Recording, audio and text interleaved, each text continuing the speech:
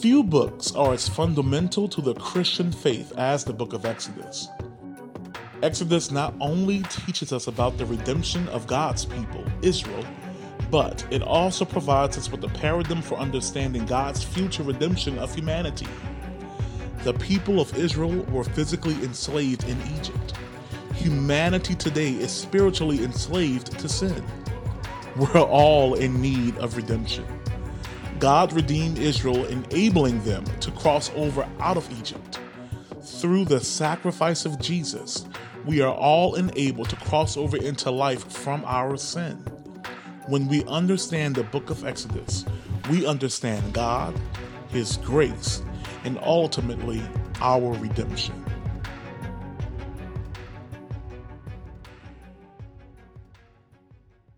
Well, hey, good morning. Welcome to Vintage Church. If I've never met you before, my name is Dustin Turner. I serve as the lead pastor of Vintage Church. If you have a Bible, open it up to Exodus chapter 19. If you are new or it's been a while since you've looked at the book of Exodus, I would encourage you to check out the link on the screen. There's a QR code as well. You can see that online if you're watching online. We have kind of made this decision that when we look at big books of the Bible, long books of the Bible, like, for instance, Exodus, we want to kind of break it into sizable chunks. And so 3 years ago, believe it or not, we started the book of Exodus. And I promise you that next year, we are going to finish the book of Exodus. But if you're like, hey, listen, I have no idea. This is the first thing I've ever heard of Exodus, the first time I've ever read this, or I'm looking for resources, everything's online. You can find all of the sermons, Exodus chapter 1 to Exodus chapter 18 that we've preached thus far. You can find an introduction booklet to Exodus. So you're like, I don't know anything about it, or I'm just trying to figure out the Bible. That's a great resource that you can go to learn more about Exodus. Now, today we're kicking off something that I think is really important. Some would argue that the central point of Exodus is found between chapters 19 and chapters 24. We're going to spend the next few weeks looking at those key chapters. Because what happens in Exodus chapter 19, the people of Israel approach a very important place, a spot in the Middle East called Mount Sinai. If you've ever seen the Ten Commandments, anybody ever seen that movie with Charlton Heston? I know it's like old at this point, right? But that's like the mountain of God, and there's a bunch of stuff that happens there. And this is really kind of the middle point, the middle part of the book of Exodus. And so we're going to spend the next few weeks looking at these chapters and looking at what God has to teach us, what the book of Exodus has to teach us from Exodus chapter 19 to Exodus chapter 24. If you're taking notes, this is kind of the big idea that I want you to hold on to today. A holy God, everybody say holy. A holy God initiates a committed relationship with a people He makes holy. Everybody say holy. A holy God initiates a committed relationship with a people He makes holy. If you know anything about the Bible, you know that it's divided into two what? An old and a new. Exactly. If you didn't know that, you just learned something today. An Old Testament and a New Testament. And another word for that word, testament, is the word covenant. You might not be familiar with that word. It's not a word that we use often in our vernacular and in our culture. But in the Bible, in the scriptures, the idea of covenant is absolutely essential. In fact, you can't understand the book of Exodus, let alone all of the Bible, Old and New, without understanding what a covenant is. And simply put, a covenant is the way that God relates to us. It's the way that He has relationship with us. Sometimes you hear people talk about the God of the Bible and they're like, He's like this distant, angry God, right? But the idea actually in the Old and the New Testaments is that God is not necessarily angry and distant. In fact, He's loving and relational. He wants to have a relationship with His people. That's why we just said a holy God initiates a committed relationship with a people he makes holy. So we're going to break Exodus chapter 19 up into smaller sections. First, we're going to read verses 1 through 8. You'll see the words on the screen as well. On the third new moon, after the people of Israel had gone out of the land of Egypt, on that day, they came into the wilderness of where? Sinai, right? We just talked about that. They set out from Rephidim and came into the wilderness of Sinai, and they encamped in the wilderness. There, Israel encamped before the mountain, Mount Sinai, while Moses went up to God. The Lord called to him out of the mountain, saying, "Thus you shall say to the house of Jacob and tell the people of Israel, you yourselves have seen what I did to the Egyptians and how I bore you on eagle's wings and brought you to myself. Now therefore, if you will indeed obey my voice and keep my" what? Covenant. "You shall be my treasured possession among all the peoples, for all the earth is mine. And you shall be to me a kingdom of priests and a holy nation. These are the words that you shall speak to the people of Israel." So Moses came and called the elders of the people and set before them all these words that the Lord had commanded him. All the people answered together and said, "All that the Lord has spoken, we will do." And Moses reported the words of the people to the Lord. First action item, if you will, that I think the text teaches us is this: commit to the Lord.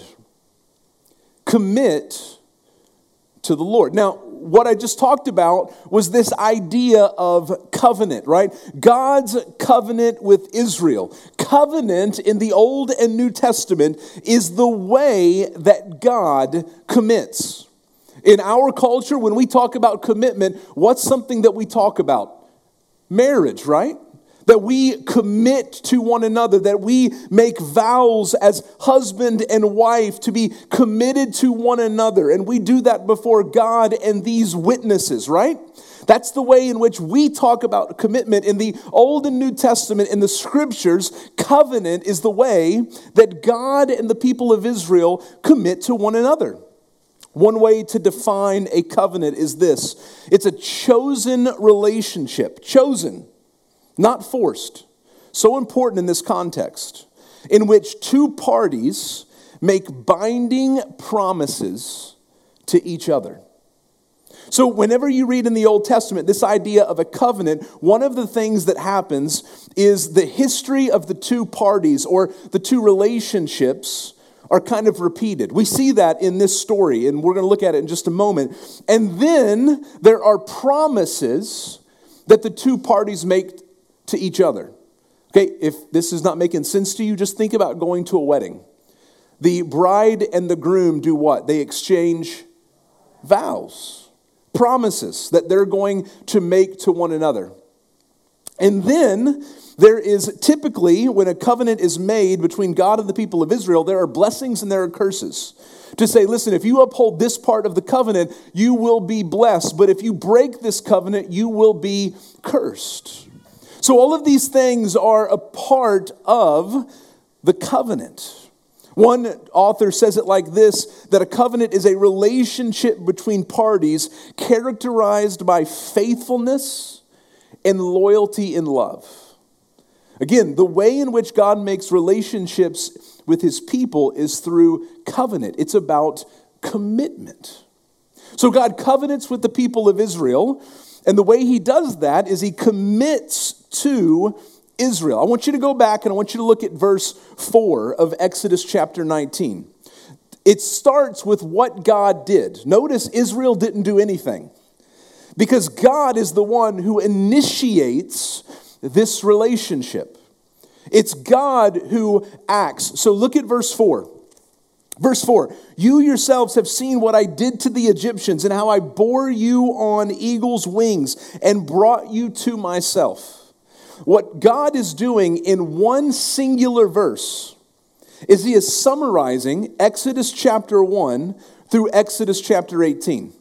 He's saying, let me tell you what I have done for you, what our relationship history looks like.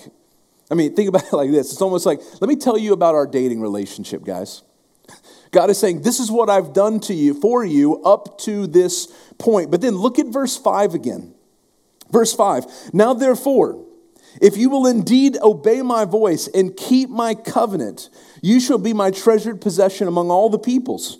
For all the earth is mine, and you shall be to me a kingdom of priests and a holy nation. So God does this. He says, listen, I'm going to remind you of what I've done for you, but I'm going to put the vow that I want you to make to me before you. To say what? You have to uphold the covenant. Everything that I tell you to do. We're going to read in Exodus chapter 20, right? What does Charlton Heston do when he comes up on the Mount Sinai? He gets what? The Ten Commandments. That's very dated, obviously, right? Go home today and maybe look at Turner Classic Movies, right? And find the Ten Commandments.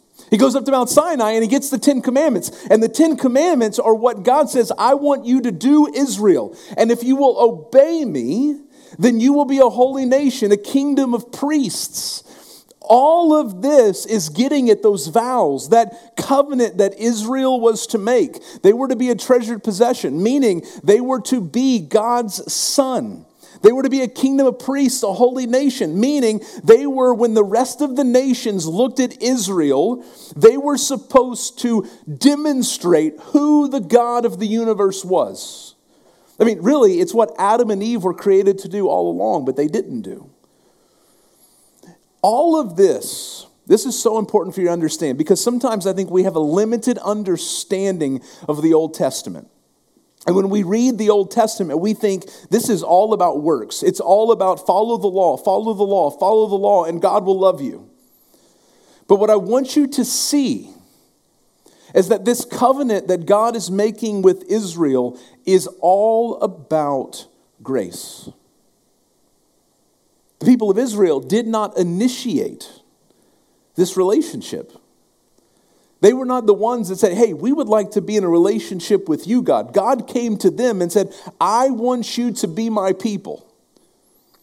And by the way, why did God choose Israel? We don't know. Now, what God does say is like, listen, Israel, I didn't choose you because you're the largest in number of nations, or I didn't choose you because you're the most powerful. Right? So there was nothing that Israel did to earn God's love or earn God's favor. What's that called? That's called grace. It was simply because God is a loving, gracious, merciful God that he chose Israel. Covenant is always based on grace. Unmerited, nothing you can earn, nothing you can do for it, favor. So God commits to Israel, and then notice that Israel commits to God.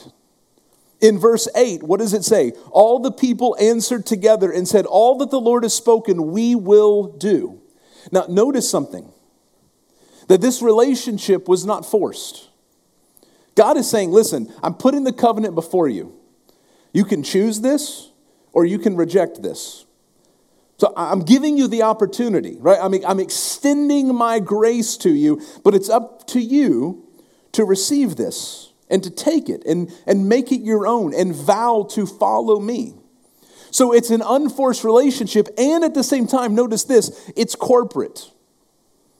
It's community. It's not as if Moses went to each and every individual and said, okay, do you commit to follow the Lord? Do you commit to follow the Lord? Do you commit to follow the Lord? Remember, there's like 600,000 Israelites. Remember last week in Exodus chapter 18? Moses is like the office of motor vehicles, right? Where people are just coming to him with all of their complaints and all of their concerns. This is a corporate moment where God is saying, listen, if it's not going to be one of you, it's got to be all of you. That's difficult for us to wrap our minds around when we live in a culture and in a world that is so individualistic. Right, when we think about the world, rarely do we think about people around us. Even if you're like the most well-intentioned person, you're beginning to think about you. What Moses tells us is that it's all of the people that have to commit. And my encouragement to us is to think about that in light of the church. That the church, the body of Christ, the believers of Jesus, were to think less individualistically and more corporately. So just as God committed and covenanted with Israel, this is what's important for us. God covenants with his church. Right? There's a reason that there's an old what? Testament and a new what? Testament. So God makes a covenant with Israel, but then that covenant extends. It's a new covenant to his church through who? Jesus. Right? Anytime we talk about the New Testament, the answer is who? Jesus, right. That's the cheat answer, right? Like, you know when you're taking a multiple choice test and you're like, well, I guess it's all C's, right? C. Jesus, that's the answer. So the New Testament comes along, and God is not necessarily upending everything that he's done. He's just simply bringing his old covenant, the Old Testament, to fruition, to fulfillment in Jesus. He sends his Son, because Jesus is God, the second person of the Trinity, the Son of God, sends him to earth. Jesus puts on flesh, becomes human, and he goes to the cross to die for what? Not his sins, but our sins, the sins of humanity. Does he stay dead? No, that's the good news, right? He gets up from the grave and he comes back to life. And all of that is so important because here's what Jesus is doing. Jesus is doing what God has always done, being faithful to the covenant. But if you read the rest of the Old Testament, were the people of Israel faithful to their vows? The answer is no. I can promise you, you can just pick any place in the Old Testament. Just literally, blindly, pick a spot in the Old Testament, and they're breaking the covenant. It's bad. So Israel couldn't uphold the covenant. So what does God do? God sends his son Jesus to stand as the new Israel. And does Jesus uphold the covenant? The answer is yes. The way that the scriptures describe Jesus is he is sinless. Meaning he does everything that God the Father tells him to do, which is why he can go to the cross and die for our sins, the sins of humanity. Because he's exactly like God, because he is God, and at the same time, he is exactly like us because he is fully human. This is the new covenant. And this is how God covenants with us, to make a relationship with us. Now, it requires something on our behalf. We have to commit to God. In the New Testament, there are two acts that really should be understood as one: faith and baptism. In the New Testament, the way we commit to the Lord is by faith and baptism. Faith is kind of three things. It's intellectual. There's knowledge that we have to know, right? I didn't blindly marry my wife. We weren't like, she's not a Russian bride or anything like that. It was like, sorry, that's probably inappropriate. But we knew each other, right? We dated and we had knowledge about one another to say, look, I like you and you like me. And hey, we'll spend the rest of our lives together. In the same way, when we covenant with God, there's knowledge about God. And that knowledge leads us to a confidence that this is who God says he is. And because this is who he says he is, then I can finally leads to an act of trust.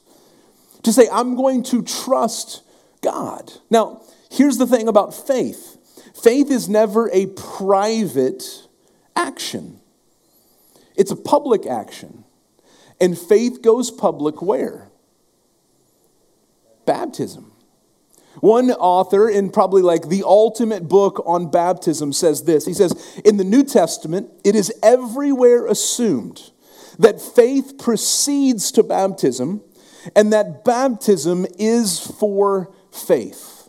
So what happens in baptism? Why is it the way in which we commit? Well, number one, baptism serves as an oath.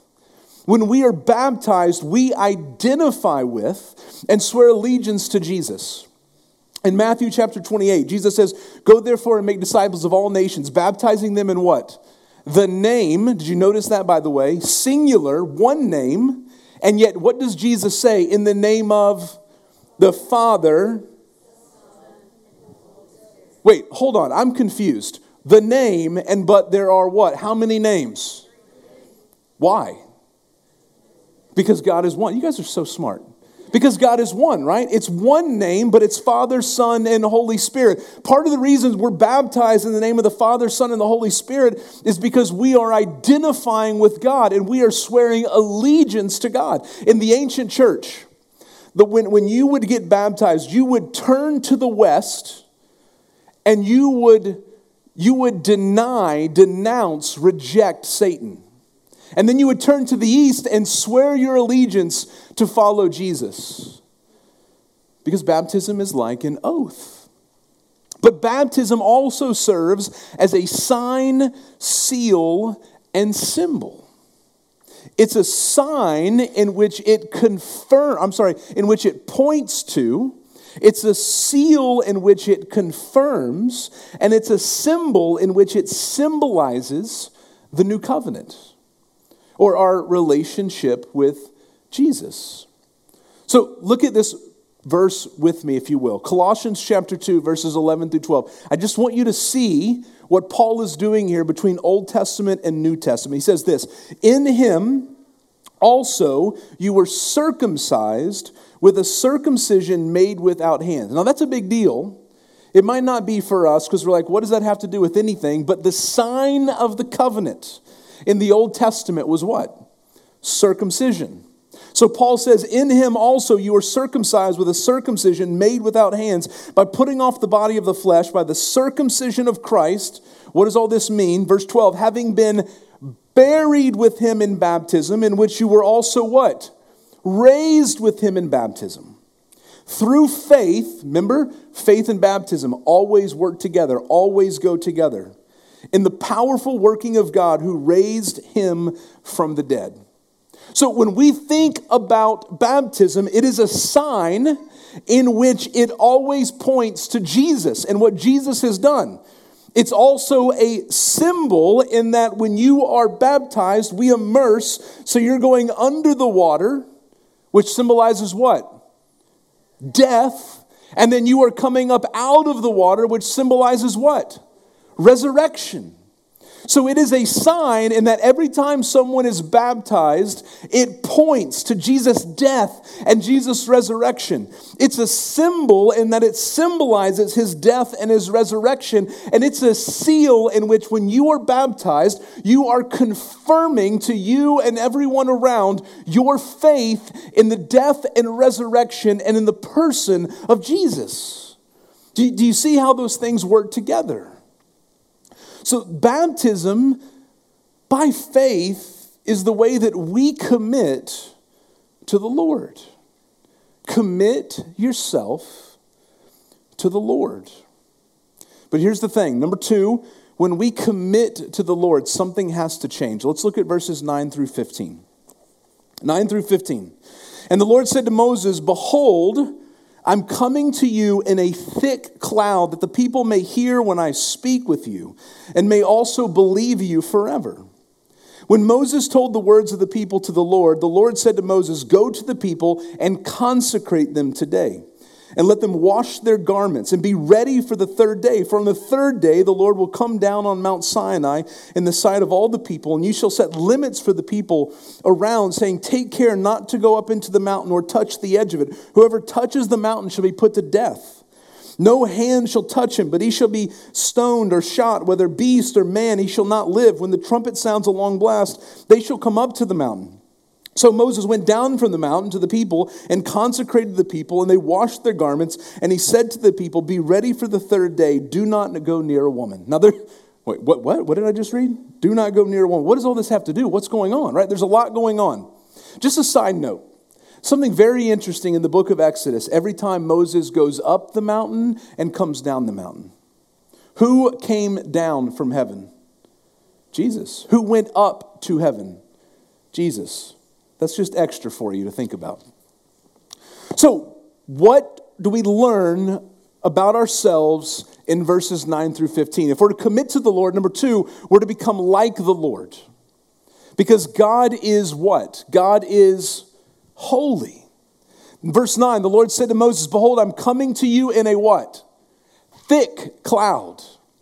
And if you keep reading this passage, one of the things that you're going to notice is that there is something sacred about Mount Sinai, in which the people of Israel were not supposed to get near this mountain.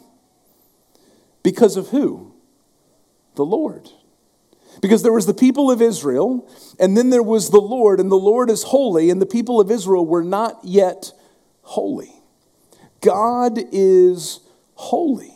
When we talk about holy, we talk about being set apart or different or separated. When we talk about God being holy, what we're getting at is that God is holy in that he's in a class all of his own.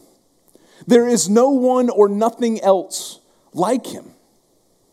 So God is holy, and this whole section is about Israel becoming holy. There's two words in verses 9 through 11 that speak to this. God tells Moses to consecrate the people of Israel. That word simply means make them what? Holy. Set them apart. And then he tells them to wash their clothes. Now, I know there's that weird part at the end of this section that they say, do not go near what?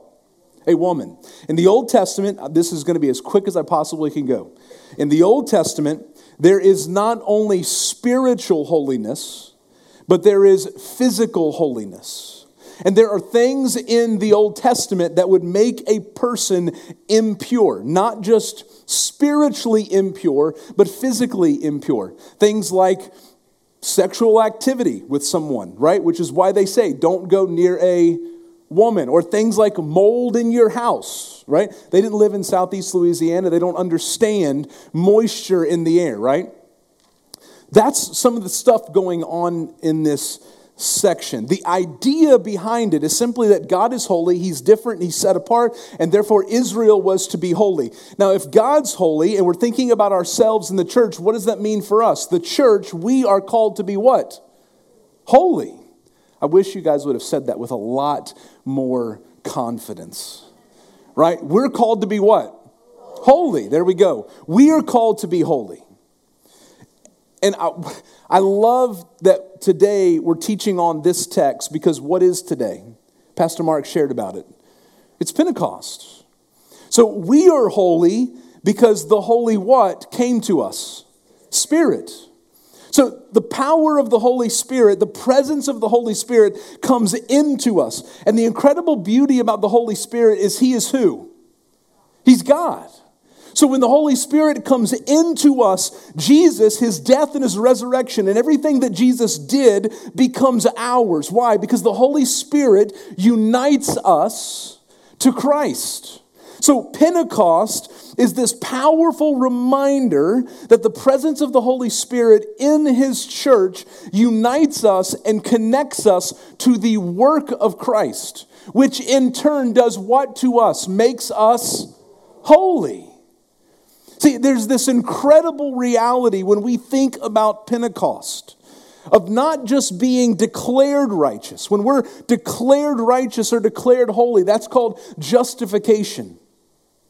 But there's this reality that, yes, God sees us and he sees Christ's righteousness on us, but now through the Holy Spirit dwelling in us and through us nurturing our relationship with the Holy Spirit, God is actually making us literally what? Holy. The reformer John Calvin called it a double grace. Remember, the covenant is based on what? Grace. The New Testament, Jesus, this covenant, the church is based on what? Grace. So we're called to be holy. We are committed to the Lord, and then we become like the Lord. All of this leads to something significant in Exodus chapter 19 that's going to carry over for the rest of the chapters. We're called to worship the Lord. Look at verses 16 through 25 to wrap up Exodus 19. On the morning of the third day. Also, did you notice that? A lot of references to the third day. Did something else happen on the third day by any chance? Exactly. On the morning of the third day, there were thunders and lightnings and a thick cloud on the mountain and a very loud trumpet blast, so that all the people in the camp trembled. Then Moses brought the people out of the camp to meet God, and they took their stand at the foot of the mountain. Now Mount Sinai was wrapped in smoke because the Lord had descended on it in fire. The smoke of it went up like the smoke of a kiln, and the whole mountain trembled greatly. And as the sound of the trumpet grew louder and louder, Moses spoke, and God answered him in thunder. The Lord came down on Mount Sinai to the top of the mountain. And the Lord called Moses to the top of the mountain, and Moses went up. And the Lord said to Moses, "Go down and warn the people, lest they break through to the Lord to look, and many of them perish. Also, let the priests who come near to the Lord consecrate themselves, lest the Lord break out against them." And Moses said to the Lord, "The people cannot come up to Mount Sinai, for you yourself warned us, saying, 'Set limits around the mountain and consecrate it.' And the Lord said to him, 'Go down and come up, bringing Aaron with you. But do not let the priests and the people break through to come up to the Lord, lest he break out against them.' So Moses went down to the people and told them." Israel worshiped from a distance. There's a word in verse 17 that I want you to see. It says, "Then Moses brought the people of the camp to meet God." Anytime we meet with God, we do what? We worship. And the thing about worship is it's always this revelation and this response. When we meet God, what God does is he reveals himself. He shows us who he is. He reveals a part of his character. He reveals what he's done on our behalf. And the worship part of this is in the revelation. We do what? We respond. We respond to who God is and what God has done. We worship him. We adore him. Interesting description in this text. One commentator describes everything that's going on like this. He says, "The mountain smokes, it blazes, it trembles and roars like a volcano in the midst of a hurricane." Now, we understand what hurricanes are. But could you just imagine putting a volcano in the midst of a hurricane? And all of this is related to God's holiness. The mountain was wrapped in smoke, and there was thunder, and there was lightning. There were all of these events. And throughout the Bible, I promise you, if you read from Genesis to Revelation, when you see other instances like this, what the text is showing us is that God is present. God is revealing himself. And for Israel, they had to stand back and worship from a distance because they were terrified. Now here's the incredible good news for you and I. We don't worship at a distance. We worship in proximity. We're able to get close. And the reason we're able to get close is because our God is relational. He makes a covenant with us. And the new covenant is unlike the old covenant in some ways. The book of Hebrews is chock full of ways in which the old and the new covenant are different. And I want you to look at Hebrews chapter 10 with me and just see what the author of Hebrews is doing when he compares the old to the new covenant. Look at what he says. "Therefore, brothers, since we have" what? Confidence. Did the people of Israel have confidence to approach God? No, they were scared out of their mind. Since we have confidence, is that like optional? Or is it like you might have confidence? Or do we have confidence? We have it, right? It's guaranteed. Since we have confidence to enter the holy places by the blood of who? Jesus. By the blood of Jesus, by the new and living way that he opened for us through the curtain, that is, through his flesh. And since we have a great priest over the house of God, let us what? Is it up there? Wait, hold on. Is it up there? I can't read it. Let us what? Draw near. Did the people of Israel draw near? No, they were scared. But since we have confidence, let us draw near. How are we to draw near? with a true heart. Meaning our heart's not divided. Meaning we're not looking at God saying, you look really good, but I'm kind of concerned about who you might be. No, we have a true heart. Meaning everything that God says, we believe about Him and we trust in Him. We draw near with a true heart in full what? Assurance. In full assurance of faith. And look at the language that the author of Hebrews uses. With our hearts sprinkled what? Cleanliness is connected to what? Holiness. See, there is such a thing as cleanliness is next to God. I'm telling you, it's real. Let us draw near with a true heart and full assurance of faith, with our hearts sprinkled clean from an evil conscience and our bodies washed with pure water. Does that sound familiar? Like maybe the author of Hebrews is alluding to what? Baptism. Do you see what the new covenant promises us? That unlike the people of Israel who stood back, who was like, man, God has done something for us. He's redeemed us from Egypt and from slavery, and He wants to make us a people, but we're a little scared. We're kind of timid. Where the book of Hebrews says, listen, this covenant is different in this way. We have assurance to draw near to God. We have assurance because of who? Jesus. Because Jesus, dying on the cross, took away whatever separates us from God, our sin. And He drew us near to Him. So now, as followers of Jesus, we can approach God boldly, with assurance, with confidence, not because of us, but because of God. We can worship Him.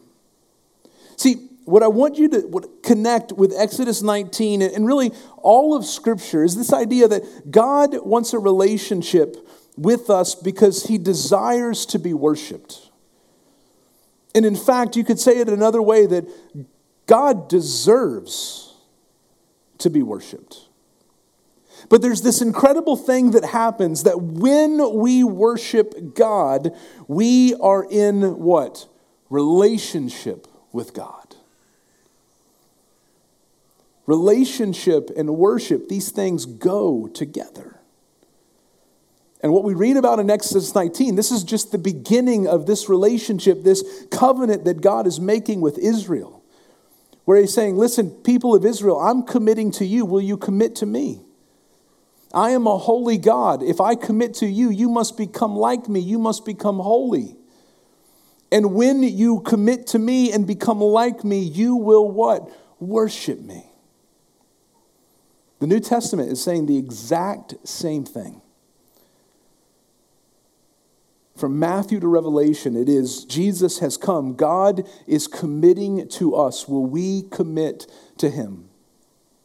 God in Jesus is holy. Will we become a holy people? Because of the work of Jesus on the cross and in the empty grave, we can worship God. Will we worship Him? Relationship, covenant, worship. I have a feeling that maybe not all of you, but many of you have read the Chronicles of Narnia before.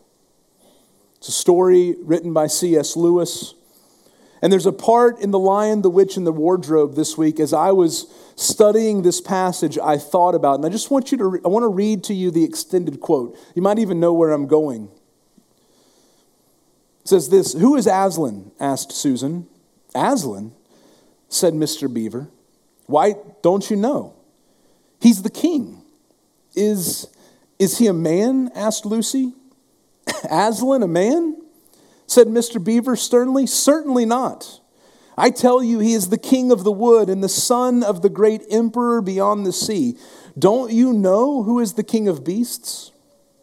Aslan is a lion, the great lion."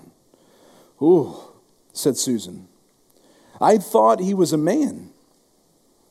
Is he quite safe? I shall feel rather nervous about meeting a lion." "That you will, dearie, and no mistake," said Mrs. Beaver. If there's anyone who can appear before Aslan without their knees knocking, they're either braver than most or just silly. Then he isn't safe, said Lucy. Safe, said Mr. Beaver. Don't you hear what Mrs. Beaver tells you? Who said anything about safe? Of course he isn't safe. But he's what? Good. But he's good. He's the king, I tell you. I'm longing to see him, said Peter, even if I do feel frightened when it comes to the point. I think it's hard for us to piece together how a loving, holy God can be in relationship with us.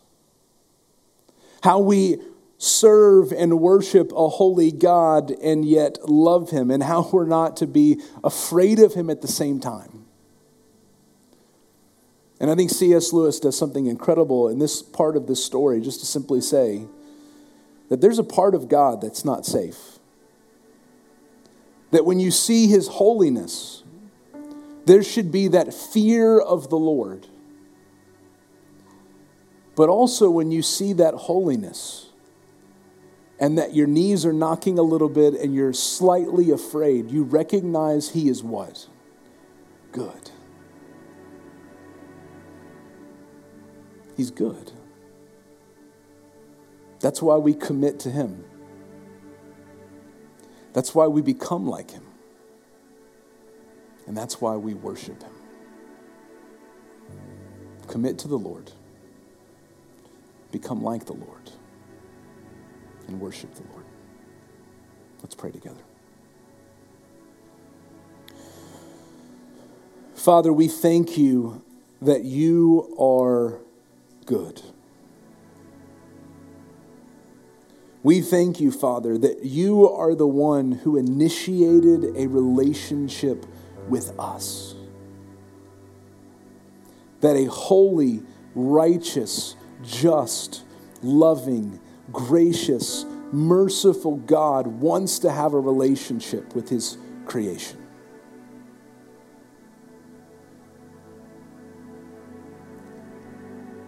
Father, help us to pursue you. Help us to consecrate ourselves and trust in the work of Jesus on the cross and live by the power of the Holy Spirit to become more and more like you, holy in every way. That we can worship you. We love you, and we thank you for loving us. We ask all of this in Jesus' name. Amen.